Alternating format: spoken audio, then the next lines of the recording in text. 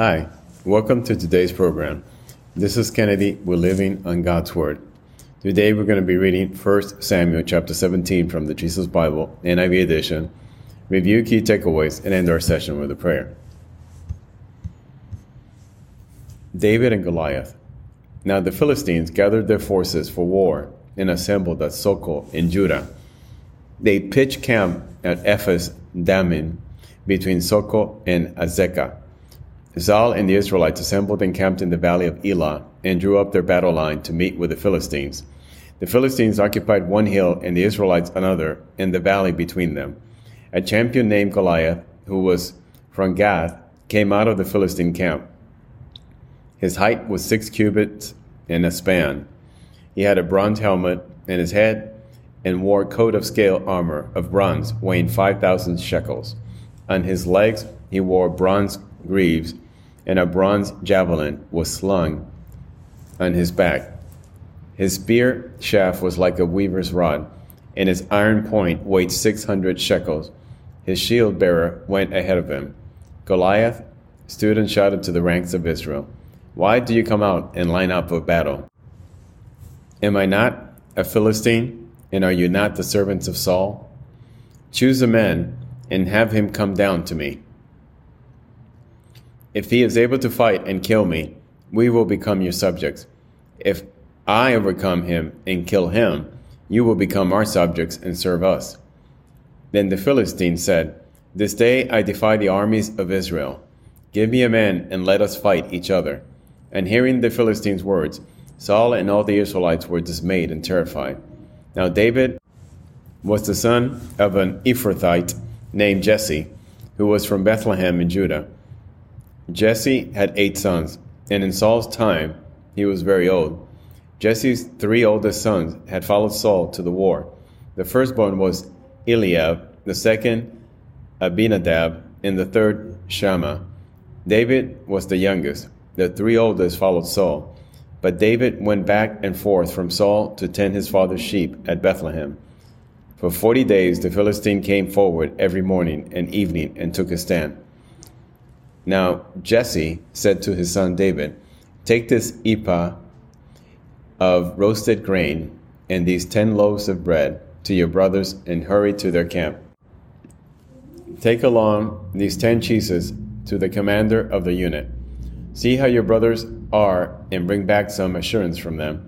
They are with Saul and all the men of Israel in the valley of Elah, fighting against the Philistines." Early in the morning David left the flock in the care of shepherd, loaded up and set out as Jesse had directed. He reached the camp as the army was going out to its battle positions, shouting the war cry. Israel and the Philistines were drawing up their lines facing each other. David left his things with the keeper of supplies, ran to the battle lines, and asked his brother how they were. As he was talking with them, Goliath, the Philistine champion from Gath, stepped out from his lines and shouted his usual defiance, and that David heard it. Whenever the Israelites saw the man, they all fled from him in great fear. Now the Israelites had been saying, "Do you see how this man keeps coming out? He comes out to defy Israel. The king will give great wealth to the man who kills him. He will also give him his daughter in marriage and will exempt his family from taxes in Israel." David asked the men standing near him, "What will be done for the man who kills the Philistine and removes this disgrace from Israel? Who is the uncircumcised Philistine that he should defy the armies of the living God?" They repeated to him what they had been saying and told him, "This is what will be done for the man who kills him." When Eliab, David's oldest brother, heard him speaking with the man, he burned with anger at him and asked, "Why have you come down here? And with whom do you leave those few sheep in the wilderness? I know how conceited you are and how wicked your heart is. You came down only to watch the battle." "Now what have I done?" said David. "Can I even speak?" He then turned away to someone else and brought up the same matter. And the man answered him as before. What David said was overheard and reported to Saul, and Saul sent for him. David said to Saul, "Let no one lose heart on account of this Philistine. Your servant will go and fight him." Saul replied, "You're not able to go out against this Philistine and fight. You're only a young man, and he has been a warrior from his youth." But David said to Saul, "Your servant has been keeping his father's sheep. When a lion or a bear came and carried off a sheep from the flock, I went after it, struck it, and rescued the sheep from its mouth. When it turned on me, I seized it by its hair, struck it, and killed it. Your servant has killed both lion and the bear. This uncircumcised Philistine will be like one of them, because he has defied the army of the living God.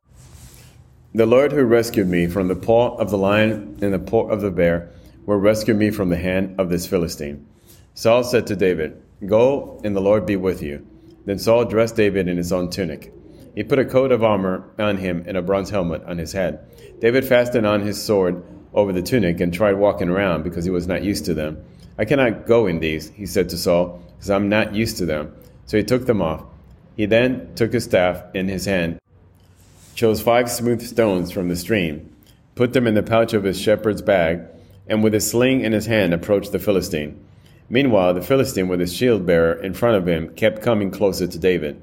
He looked David over and saw that he was little more than a boy, glowing with health and handsome, and he despised him. He said to David, Am I a dog that you come at me with sticks? And the Philistine cursed David by his gods.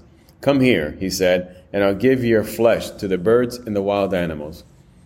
David said to the Philistine, You come against me with sword and spear and javelin, but I come against you in the name of the Lord Almighty, the God of the armies of Israel, whom you have defied.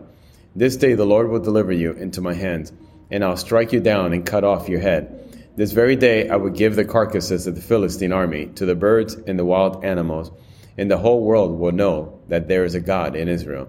All those gathered here will know that it is not by sword or spear that the Lord saves, for the battle is the Lord, and he will give all of you into our hands. As the Philistine moved closer to attack him, David ran quickly toward the battle line to meet him. Reaching into his bag and taking out a stone, he slung it and struck Philistine on the forehead. The stone sank into his forehead, and he fell face down on the ground. So David triumphed over the Philistine with a sling and a stone. Without a sword in his hand, he struck down the Philistine and killed him. David ran and stood over him. He took hold of the Philistine's sword and drew it from the sheath. After he killed him, he cut off his head with the sword. When the Philistines saw that their hero was dead, they turned and ran. Then the men of Israel and Judah surged forward with a shout and pursued the Philistines to the entrance of Gath and to the gates of Ekron. Their dead were strewn along the Sharaim road to Gath and Ekron. When the Israelites returned from chasing the Philistines, they plundered their camp. David took the Philistine's head and brought it to Jerusalem. He put the Philistine's weapons in his own tent. As Saul watched David going out to meet the Philistine, he said to Abner, commander of the army, Abner, whose son is that young man? Abner replied, As surely as you live, your majesty, I don't know. The king said, Find out whose son this young man is. As soon as David returned from killing the Philistine, Abner took him and brought him before Saul, with David still holding the Philistine's head. Whose son are you, young man? Saul asked. David said, I am the son of your servant Jesse of Bethlehem. So this is the end of 1 Samuel chapter 17, where we see the great battle between David and Goliath, and we see how arrogance and pride goes before the fall.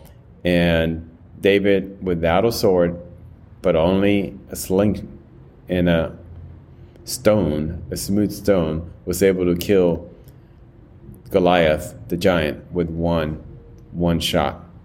So let us pray. Father God, thank you so much for your blessings. Thank you for your word every day. Thank you for the guidance that we receive from it. Thank you for the Holy Spirit that always watches over us and keeps us in the narrow path, lives inside of us, and keeps us moving towards you, Lord, so that we can spend all eternity in your care, in your presence. Father, we ask that you continue protecting us, that you forgive our faults and our trespassings. We pray this in Jesus' name. Amen. This concludes today's reading and interpretation of 1 Samuel chapter 17. We hope that you will join us again tomorrow. God bless you. This is Kennedy, your brother in Christ, always.